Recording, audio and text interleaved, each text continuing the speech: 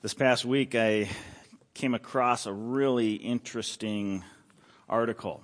I was reading World Magazine, and in this month's issue of World Magazine, they had a fascinating article titled "Finding Life in a Life Sentence."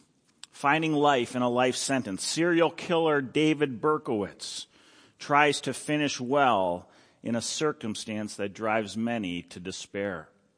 You may be familiar with the name David Berkowitz, more infamously known as the Son of Sam. During 1966 and 1967, David Berkowitz terrorized the city of New York, going on a killing rampage where over the course of that year he killed 6 people, and attempting to kill more, he injured over 13 people total and had the whole city of New York living in fear over those 2 years. David Berkowitz went by the name the Son of Sam. That was a moniker he gave himself in some of his letters taunting the police trying to capture him. The name Son of Sam he took from the name of a demon that he worshipped as part of a satanic cult, a demon named Samhain, who was a druidic demon. And David Berkowitz was so caught up in the darkness that he literally pledged his allegiance, calling himself the Son of Sam, the son of this demon, a servant of Satan.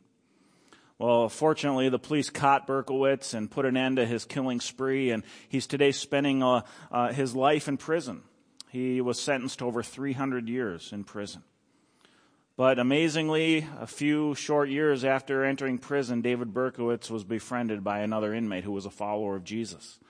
And this inmate encouraged David Berkowitz that even he, as evil and twisted as he had become, could be redeemed by the grace and love of Jesus Christ. David Berkowitz in this article tells the story of how this friend encouraged him to read through the book of Psalms, and he came across one of David's Psalms where David, in his sin, cries out to the Lord and says, "This desperate man pleads for mercy." And David Berkowitz said he resonated with that prayer.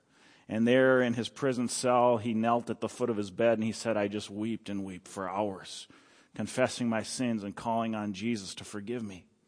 It's really fascinating reading this article. Today, the man who was once known as the Son of Sam is now known as the Son of Hope.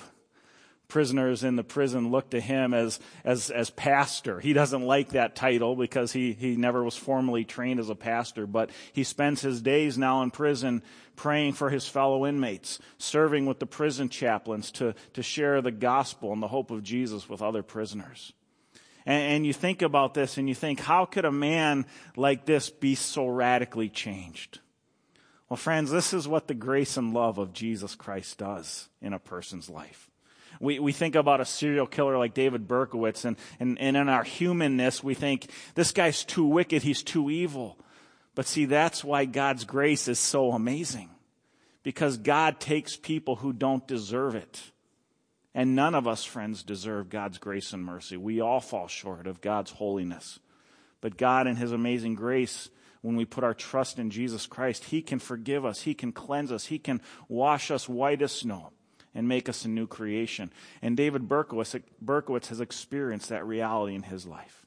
Not only has he experienced the power of his salvation in Christ, but he's experienced the ongoing work of God's sanctification in his life. This morning we're going to be talking about the topic of sanctification, the Christian's ongoing growth in conformity to Christ's likeness.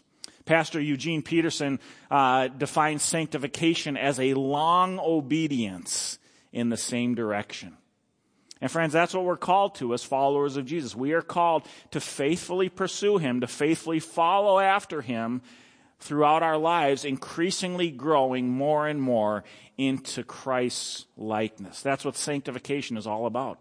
It's a long obedience. We don't always get it right. We're going to stumble and fall. We're going to make mistakes along the way, but we continue to walk facing our Master in pursuit of Him, desiring to honor Him and to grow in Him. And so today, as we turn to Philippians chapter 2, verses 12 through 18, we're going to find the Apostle Paul encouraging his friends in the church in Philippi. Again, a church he planted in northeastern Greece. He's going to encourage these Philippian Christians to embrace this long obedience, this journey of sanctification. And as we look at his encouragements to the Philippians, we too are going to be encouraged to embrace this life of long obedience. A life where we are increasingly growing in conformity with our Master, Jesus Christ, and experiencing his ongoing transformation in our lives. And Paul, as we're going to see today, he's going to tell us that this kind of life is a life that shines. A life that shines brilliantly in the darkness of our world, caught up in sin, caught up in the pursuit of false idols, looking for hope in all the wrong places. Paul says, as we shine as followers of Jesus, we can make an impact in the world. Now, friends, Paul has been leading us to this theme for the past 3 weeks. If you think back on what we've looked at in the book of Philippians recently, 3 weeks ago in Philippians 1:21, the Apostle Paul told his friends that to live is Christ. To live is Christ. There's no greater joy or purpose in life than to live for Jesus. And then 2 weeks ago we saw in Philippians 1:27, Paul told his friends, let your manner of life be worthy of the gospel of Christ. What does that mean? He went on to explain to be people who are living in unity, who are committed to self-sacrificial love and service of one another. That's what it means to live a life worthy of the gospel. Then last week we saw in Philippians 2:5, he said to the Philippians, have this mind among yourselves, which is yours in Christ Jesus. In other words, embrace the same attitude, the same mindset as Jesus had. And then he highlighted this beautiful example of Christ, the self-sacrificial love, the humility of Christ. Paul says, be like Jesus. Look to Jesus. Let his mindset be your guide as you seek to live in unity and service of one another. And now today, Paul's going to hammer home for us this vision of the life that is increasingly growing in conformity with Jesus. But more than just giving us a vision for the life of sanctification, Paul is going to lay out for us the steps. He's going to help us understand how this growth takes place. And along with the steps, he's going to highlight for us some of the practical signs that we can look for to mark our growth in Christ. How are we going to know if we're growing in Christ? Well, Paul's going to highlight some of those signs for us today. So I want to read for us today Philippians 2:12 through 18. Paul's just excellent teaching here on this idea of sanctification. And then we're going to come back and we're going to talk about this. And what does it look like for a Christian to be growing in sanctification? What does our sanctification entail? Let me read for us. You can follow along on the screens or in your own Bible starting in verse 12. Paul says, therefore, my beloved, as you have always obeyed, so now, not only in my presence, but much more in my absence. Remember, Paul's writing this from prison in Rome, okay? He's not there with them. He's encouraging them, continue to live in obedience, even in my absence. He says, work out your own salvation with fear and trembling. For it is God who works in you, both to will and to work for his good pleasure. Do all things without grumbling or disputing, that you may be blameless and innocent, children of God without blemish, in the midst of a crooked and twisted generation, among whom you shine as lights in the world, holding fast to the word of life, so that in the day of Christ I may be proud that I did not run in vain or labor in vain.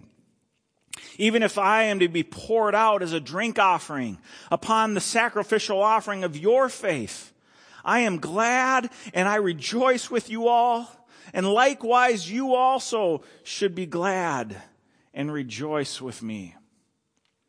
Here Paul gives us this beautiful vision of the process, the act of sanctification, the ongoing growth in Christ that the Christian can experience. Paul reveals for us here that our sanctification entails 3 things. He's going to talk to us about our work in sanctification. He's going to talk to us about God's work in our sanctification. And then he's going to reveal for us the outwork of our sanctification, what that looks like. I want us to look at each of these three things for some time this morning. Number one, Paul tells us that our work is involved in our growth in Christ. Our work is involved in our sanctification. Let me ask you a question. How many of you ever had the Mormon missionaries come to your front door? Let me see a show of hands. All right, almost everybody in here, right? Do you know the Mormon church? They have every neighborhood in America mapped out with the goal of having 2 or more of their missionaries visit every home in America at least once a year. That's their organization's goal. And the Mormon church, friends, is a non-Christian cult. They are a cult of biblical Christianity. Many people don't realize this, but I like to describe Mormonism as a Jesus plus religion.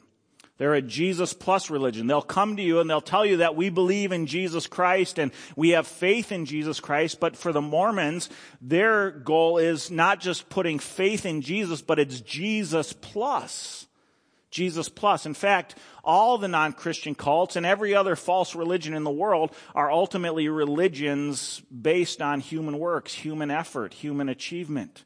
And it's no different for the Mormon church. A couple summers ago, I was at home at my mom's place in Eden Prairie, visiting my mom. And one afternoon, a couple Mormon missionaries come walking through the neighborhood. Well, when I see the Mormons or the Jehovah's Witnesses come through the neighborhood, one of the things I like to do is I like to go door-to-door witnessing with these people. Well, as you can imagine, they don't really get too excited about that.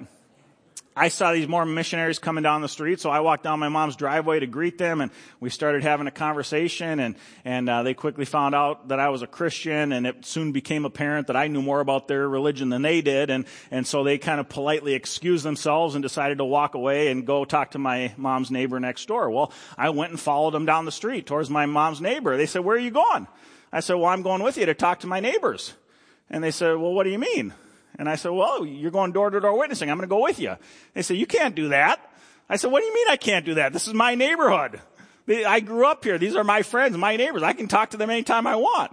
And they said, "Well, nobody does that." And I said, "Well, you know what? I'm going to do that. And I'm going to go with you to every house in our neighborhood until you decide to leave our neighborhood because, I'm not going to let you lead my friends and neighbors astray with your false religion." Well, these Mormon missionaries, after we talked for a while, they said to me, "Well, why do you challenge our good works?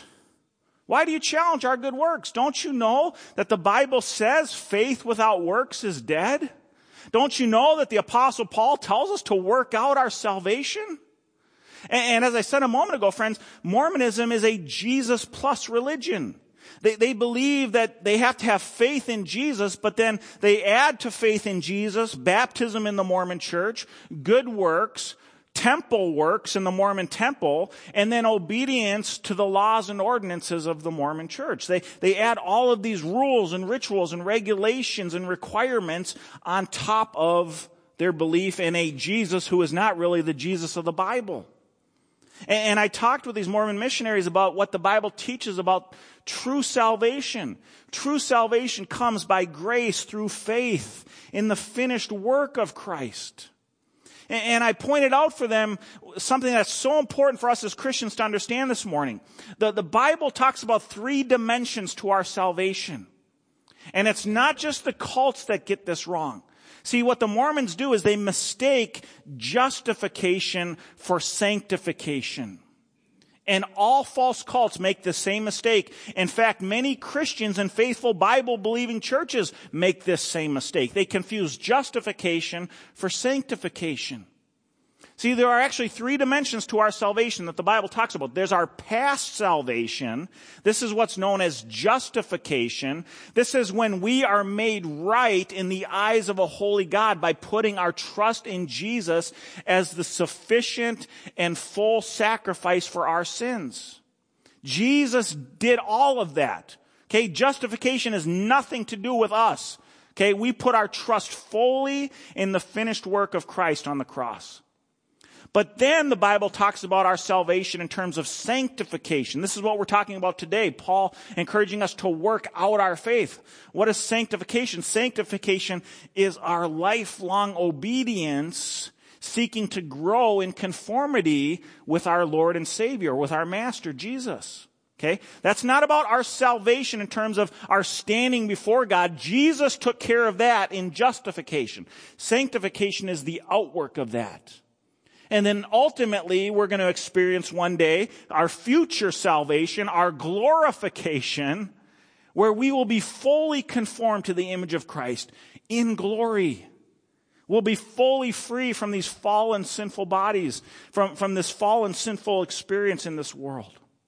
And so we understand this past, this present, this future dimension to our salvation.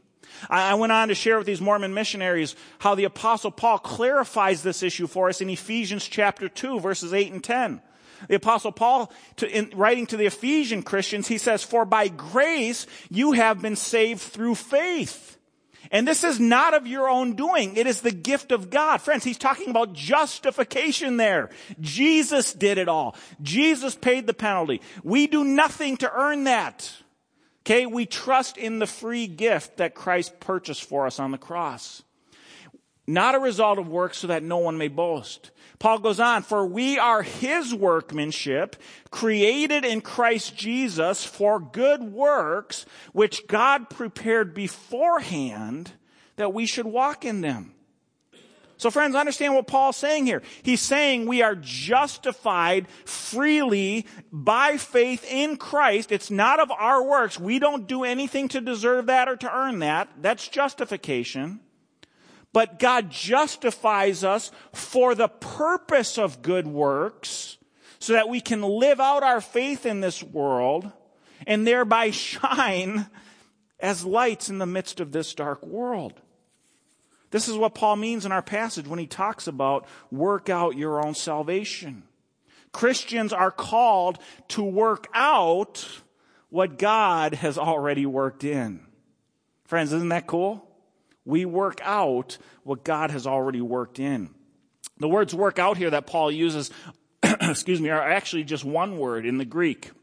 The word Paul uses in the Greek is katergazomai. And katergazomai means to fully work to the point of finishing the job. The Romans and the Greeks use this word in reference to working a mine. All right, you discover a mine full of gold or precious minerals. What do? Friends, you work that mine completely. You work it thoroughly, getting out every last piece of precious metal, precious stone, precious mineral. And in the same way, Paul is calling us as Christians to mine the depths of our rich salvation. See, when we come to faith in Jesus Christ, justification, right? When we come to faith in Christ, God deposits into our lives a treasure trove of rich blessings that are ours in Christ. And now he calls us to work that out, to mine those depths, to get out every last bit of that richness that is ours in our relationship with Jesus. Friends, this is what sanctification is all about. Okay? We don't work for our salvation, but we work out our salvation. The Christian life is not a passive thing, friends, okay? We don't come to faith in Christ and then that's the end. That's all we do. Let go and let God. Jesus, take the wheel. Friends, that's a great song, but it's horrible theology. We are called to actively work out our salvation, to labor, to exercise our faith in the goal of looking more and more like Jesus. Now, Paul goes on and he says that our working out of our faith should be conducted in fear and trembling. Now, friends, this is important. Why does Paul say that our sanctification should be done in fear and trembling? I mean, why does he use this serious language here? Well, friends, the reason Paul talks about our sanctification being worked out in fear and trembling is because he wants us to recognize that the walk of faith as a Christian is serious business. It's serious business. We shouldn't take it lightly. The Apostle James in his letter, James chapter 4, verse 6 says, God opposes the proud, but gives grace to the humble. Friends, think about what that means for a moment. God opposes the proud, but he gives grace to the humble. Understand this morning, friends. If we don't humble ourselves before God, God will do the humbling for us. And that's a scary prospect. And so we need to faithfully work out our salvation with fear and trembling. We hold a reverential humility towards the awesome and holy God we serve. But I want you to notice something else here, friends. This is important. Remember, this call to work out our salvation in fear and trembling comes right in the midst of a book which is all about joy in Christ.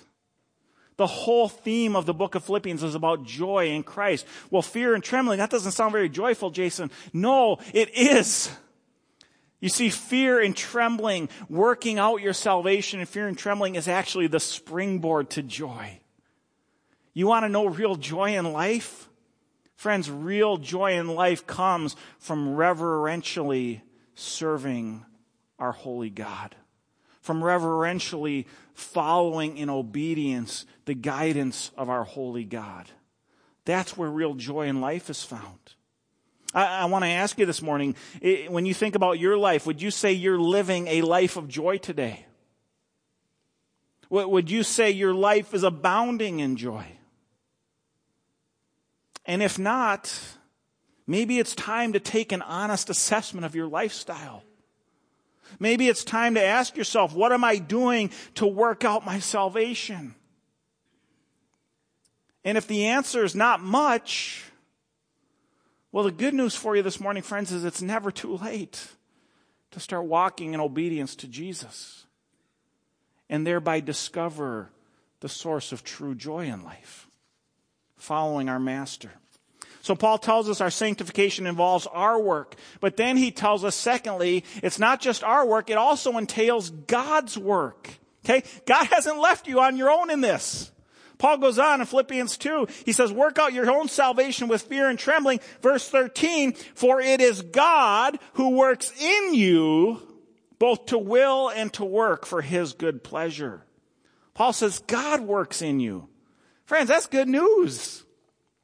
Now the word that Paul uses here for works in reference to God is a different word than what Paul used when he says to us, work out your salvation. Okay, two different words for work here, and this is important. See, with the work that we're being called to, God calls us to fully mine the depths of our salvation, to pursue Christ to the fullest. But the word for work that Paul uses when he says God works in you, the word for work here is energeho. It might look familiar to you. It's where we get our English word for energy from, right? Excel energeho. All right? And this kind of work speaks to active and efficient effort. It's the word where we get energy. It's in Paul, what he's saying here is that God both supplies the energy that we need for growing in Christ likeness, while also at the same time actively applying that energy to us. So God supplies the energy and then actively works to apply that energy. Around the very same time Paul was writing these words to the Philippians, he wrote his letter to the church in Ephesus, which I read from earlier. In Ephesians chapter 1, Paul prays for his friends in Ephesus. Listen to what he prays for them. He says, for this reason, because I've heard of your faith in Lord Jesus and your love toward all the saints, I do not cease to give thanks for you, remembering you in my prayers, that the God of our Lord Jesus Christ, the Father of glory, listen, this is what he prays for them, that he may give you a spirit of wisdom and of revelation in the knowledge of him, having your eyes and your hearts enlightened, that you may know what is the hope to which he has called you? What are the riches of his glorious inheritance in the saints?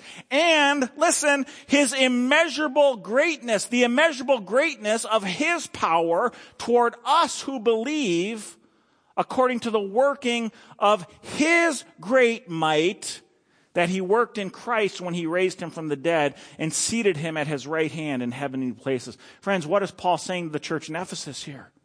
Paul is saying that when you trust in Jesus, God gives you an immeasurably great power. In fact, it's the same immeasurably great power that raised Jesus from the dead.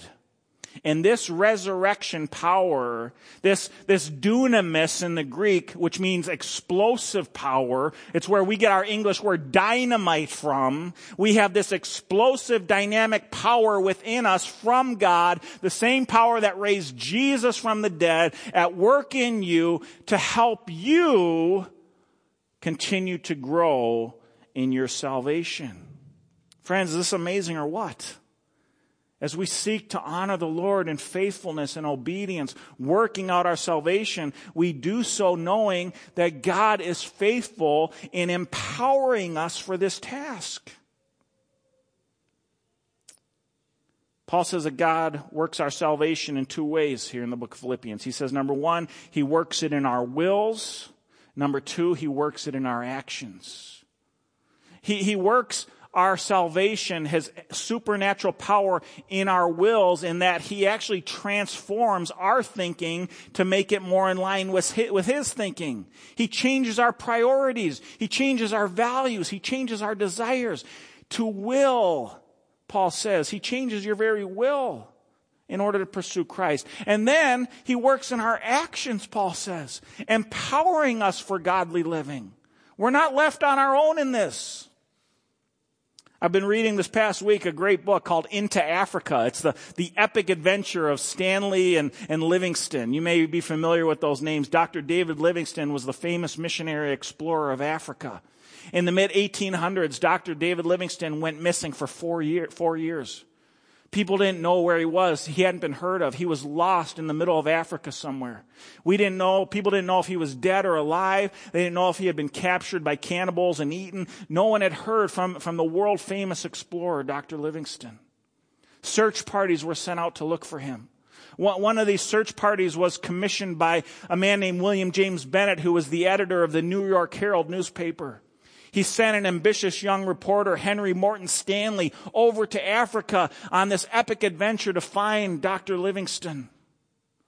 And Stanley was sent to Africa, and Bennett, the editor of the newspaper, promised him all the resources of his newspaper would be at his disposal. I would give you all the money you need. You'll have all the manpower you need. We will spare no expense. So Stanley traveled across the ocean to Africa. When he landed in Zanzibar off the coast of Eastern Africa, he went to the American consulate expecting to be lavished with all these gifts and all this money from the New York Herald in order to purchase a caravan and supplies for his adventure to Africa. And what he discovered was the Herald had decided that we're not going to fund this adventure. He was on his own. No resources, no money to his name. He had to beg the American consulate to forward him $20,000 in order to purchase the supplies. He put it on himself. He took it upon himself to continue the search for Livingstone, funding it on his own credit. Friends, how different is this from the way our God works? See, God not only calls us to the epic adventure of sanctification, but he also then empowers us. He doesn't leave us on our own. He supplies us the resources needed to carry on this growth in Christ. And this should be a great encouragement to you today, friends. When Jesus calls us to work out our salvation, he promises to supply the energy needed in order to do that. This is what Paul talked about earlier in the book of Philippians, chapter 1, verse 6. He says, I am confident of this, that he who began a good work in you will bring it to completion. Other translations say will be faithful to bring it to completion. Friends, God's not going to leave you on your own. When you put your trust in Jesus, he will be faithful in empowering you to complete your journey of salvation. He'll give you the resources that you need. This is what God's amazing grace is all about. This is how a guy like the son of Sam goes from the son of Sam to the son of hope. This is how a guy like Jason Carlson, who once lived his life in rebellion against God, ultimately becomes a pastor proclaiming the grace of God. This is how a guy writing the letter to the Philippians goes from being a persecutor of Christians to the greatest champion of Jesus Christ in the history of the world. It's what God's amazing grace does, friends. He saves us and then gives us the energy to empower us to complete our task growing in Christ likeness. So we have our work, we have God's work. Thirdly, Paul tells us, what is the outwork? What is the outwork of our sanctification? How do we know that we're growing in Christ? Well, here at the end of our passage in verses 14 through 18, Paul gives us 4 signposts. He gives us 4 marks of what it means to grow in Christ. Verse 14, do all things without grumbling or disputing, that you may be blameless and innocent, children of God without blemish in the midst of a crooked and twisted generation, among whom you shine as lights in the world, holding fast to the word of life, so that in the day of Christ I may be proud that I didn't run or labor in vain, even if I'm to be poured out as a drink offering upon the sacrificial offering of your faith. I am glad and rejoice with you all. Likewise, you also should be glad and rejoice with me. Here in these verses, Paul gives us 4 signs of what the Christian who is growing in Christ-likeness will look like. He says, number 1, that the Christian growing in Christ-likeness will be a person who speaks life. They speak life. Paul says, do all things without grumbling or disputing. Now, friends, that all things encompasses a lot in our life. All things means all things. In all areas of your life. I don't want you to be people who are known as grumblers and disputers. Okay? Don't grumble. Don't dispute. Now, why is grumbling and disputing such a big deal as Christians? Well, friends, think about this. When you are known as a grumbler, a disputer, grumbling, disputing, it disrupts our unity as the body of Christ. Man, I have seen more churches split and divided by grumblers than I'd like to recall. Grumbling should have no place in the body of Christ. It disrupts our unity. It discredits our testimony. How does that look to the world around us, friends? When Christians are known more for their grumbling and disputing than for our testimony of life in Christ. Grumbling denies God's sovereignty. Friends, if you're a grumbler, what does that say? That says that you don't trust that God's plans and purposes for your life are faithful and good. The grumbler is the person who thinks that God's always against them, that God gave them the short end of the stick. But when you trust in God's sovereignty and you know that He works all things for the good of those who love Him, friends, rather than being grumblers, we should be thankful. No one likes a grumbler, friends. A grumbler is a discourager. God wants us to be encouragers. The second thing Paul highlights here, the second signpost of our sanctification, he says that a person growing in Christ's likeness will be a person who shines forth. Paul says, shine. Let your light shine in the midst of a crooked and perverse generation, a crooked and twisted generation. In 2 Corinthians 4:4, Paul says that the God of this age has blinded the minds of unbelievers, so they cannot see the light of the glory of the gospel of Jesus Christ. Friends, we live in a world today lost in darkness, blinded in darkness, walking, stumbling in darkness.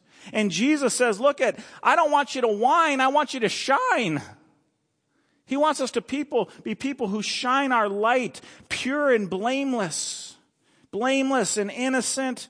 Okay, Paul's not talking here about a sinless perfection, but he's talking about a life that should be characterized by integrity, free from accusation. In Ephesians 5, he says to the Ephesians, don't even let there be a hint of immorality among you. Why? Because when we live that way, pursuing obedience to Christ, living faithful in obedience to Christ, we will shine brightly, standing out in the darkness of the world around us. Friends, you remember last weekend that full moon we saw? Do you remember the full moon last weekend? I mean, displaying this brilliant brightness in the midst of the darkness at night. Friends, that moon doesn't shine by its own power, does it? The moon reflects the brilliance of the sun, and we get the benefit of seeing the moonlight in the darkness. Friends, in the same way, God empowers us as His people to shine brightly in the midst of the darkness. Paul goes on, he says, number 3, the person who's growing in Christ's likeness will be a person who spreads the word. Here he says, holding fast to to the word of life. The word holding fast here in the Greek is apeho. It means to hold firmly, but it also means to hold forth.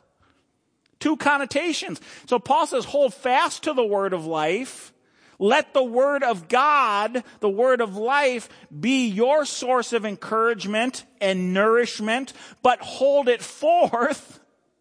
Hold fast and hold forth that source of life so that others too can experience and enjoy it. And so a Christian is somebody who loves the word, but also shares the word. The fourth mark of a Christian growing in their walk of sanctification, Paul says, is they'll be a person who sacrifices with joy. Paul describes himself as a drink offering being poured out on the sacrifice of the Philippians' lives and their offering. The drink offering in the Old Testament was a supplemental offering that the priest would pour over the burnt offering. So as the lamb or bull was being sacrificed and burnt as an offering to the Lord, they would take the drink offering, which was a mixture of wine and olive oil, and they would pour the drink offering over the sacrificial offering. And that drink offering then would burn up as steam and emit a fragrant scent that would rise to the heavens, symbolizing God's pleasure with the sacrifice. Friends, Paul described himself as a drink offering being poured out over the Philippians' offering. And he says, I rejoice in this. And likewise, you should rejoice in the offering of your sacrifice for Christ. Why? Because Paul knew that there is no greater joy in life than sacrificially living for Jesus. Friends, in 2 weeks from today, when we come back to Philippians, we're going to talk about the joy of sacrificial service for the Lord. We're going to hear a great faith story that morning about two people in our own church who have experienced the joy of sacrificially serving for the Lord. Paul is going to point to two of his brothers who sacrificially served on behalf of the church and encouraged him in his faith. See, Paul knew that there's no greater joy than sacrificially serving for the Lord. And so Paul says to the Philippians, look, I'm pouring out my life for you. You're sacrificing your life for one another and for me. And you know what? We should all rejoice in this. Because there's no greater joy than living for Jesus. Friends, I want to ask you this morning, when you look at your life today, are these four signposts evident in your life? When others look at your life, do they see the outworking of your sanctification in these four realities? Is the evidence present there? And if not, that might be an indication that there's a problem in your walk with the Lord today. Maybe you've allowed a root of bitterness against the Lord to spring up in your heart. Maybe pride is your issue. Maybe you've taken Jesus off the throne of your life and you've set yourself up as ruler and master of your own life, thinking you know better than God. Maybe complacency is your issue. Maybe you've just taken your eyes off of the prize of living for Christ and you're settling for lesser things. But friends, if you find your life not being demonstrated with these marks of sanctification, the solution is so brilliant and so easy. James 4:8 tells us, draw near to God and He will draw near to you. This isn't rocket science here, friends. God loves it when His children grow in conformity with Christ. And He empowers us for that growth. And when we will humble ourselves and confess our sins and draw near to God, He will draw near to you. It's a promise you can bank on and count on and know that He will continue to empower you because, as Paul said in Philippians 1:6, He who began a good work in you will be faithful to bring it to completion. Let me close in a word of prayer. Heavenly Father, we thank you for this powerful teaching this morning on sanctification. And Lord Jesus, I just want to pray for my friends here this morning. I pray that those of us here at Lakes Free would be known as a people who shine brightly in the likeness of Jesus Christ in the midst of this dark world. I pray that we would be people who would be committed to living out our obedience to you, and that we would experience your sanctifying power in our lives as you continue to work to complete our salvation. Lord, we thank you that we don't have to earn our salvation, but that you empower us to live out, to work out our salvation. God, make us more and more into those kinds of people who long to live in obedience to you and experience your power in our lives so that we might look more and more like Jesus Christ. Lord, we commit our lives to you. We give our lives to you. We humble ourselves before you today. I pray, God, that each and every one of us here, that would be our heart's cry. And that in humbling ourselves before you, Lord, we would experience your amazing grace and power. We thank you, Lord, in Jesus' name. Amen.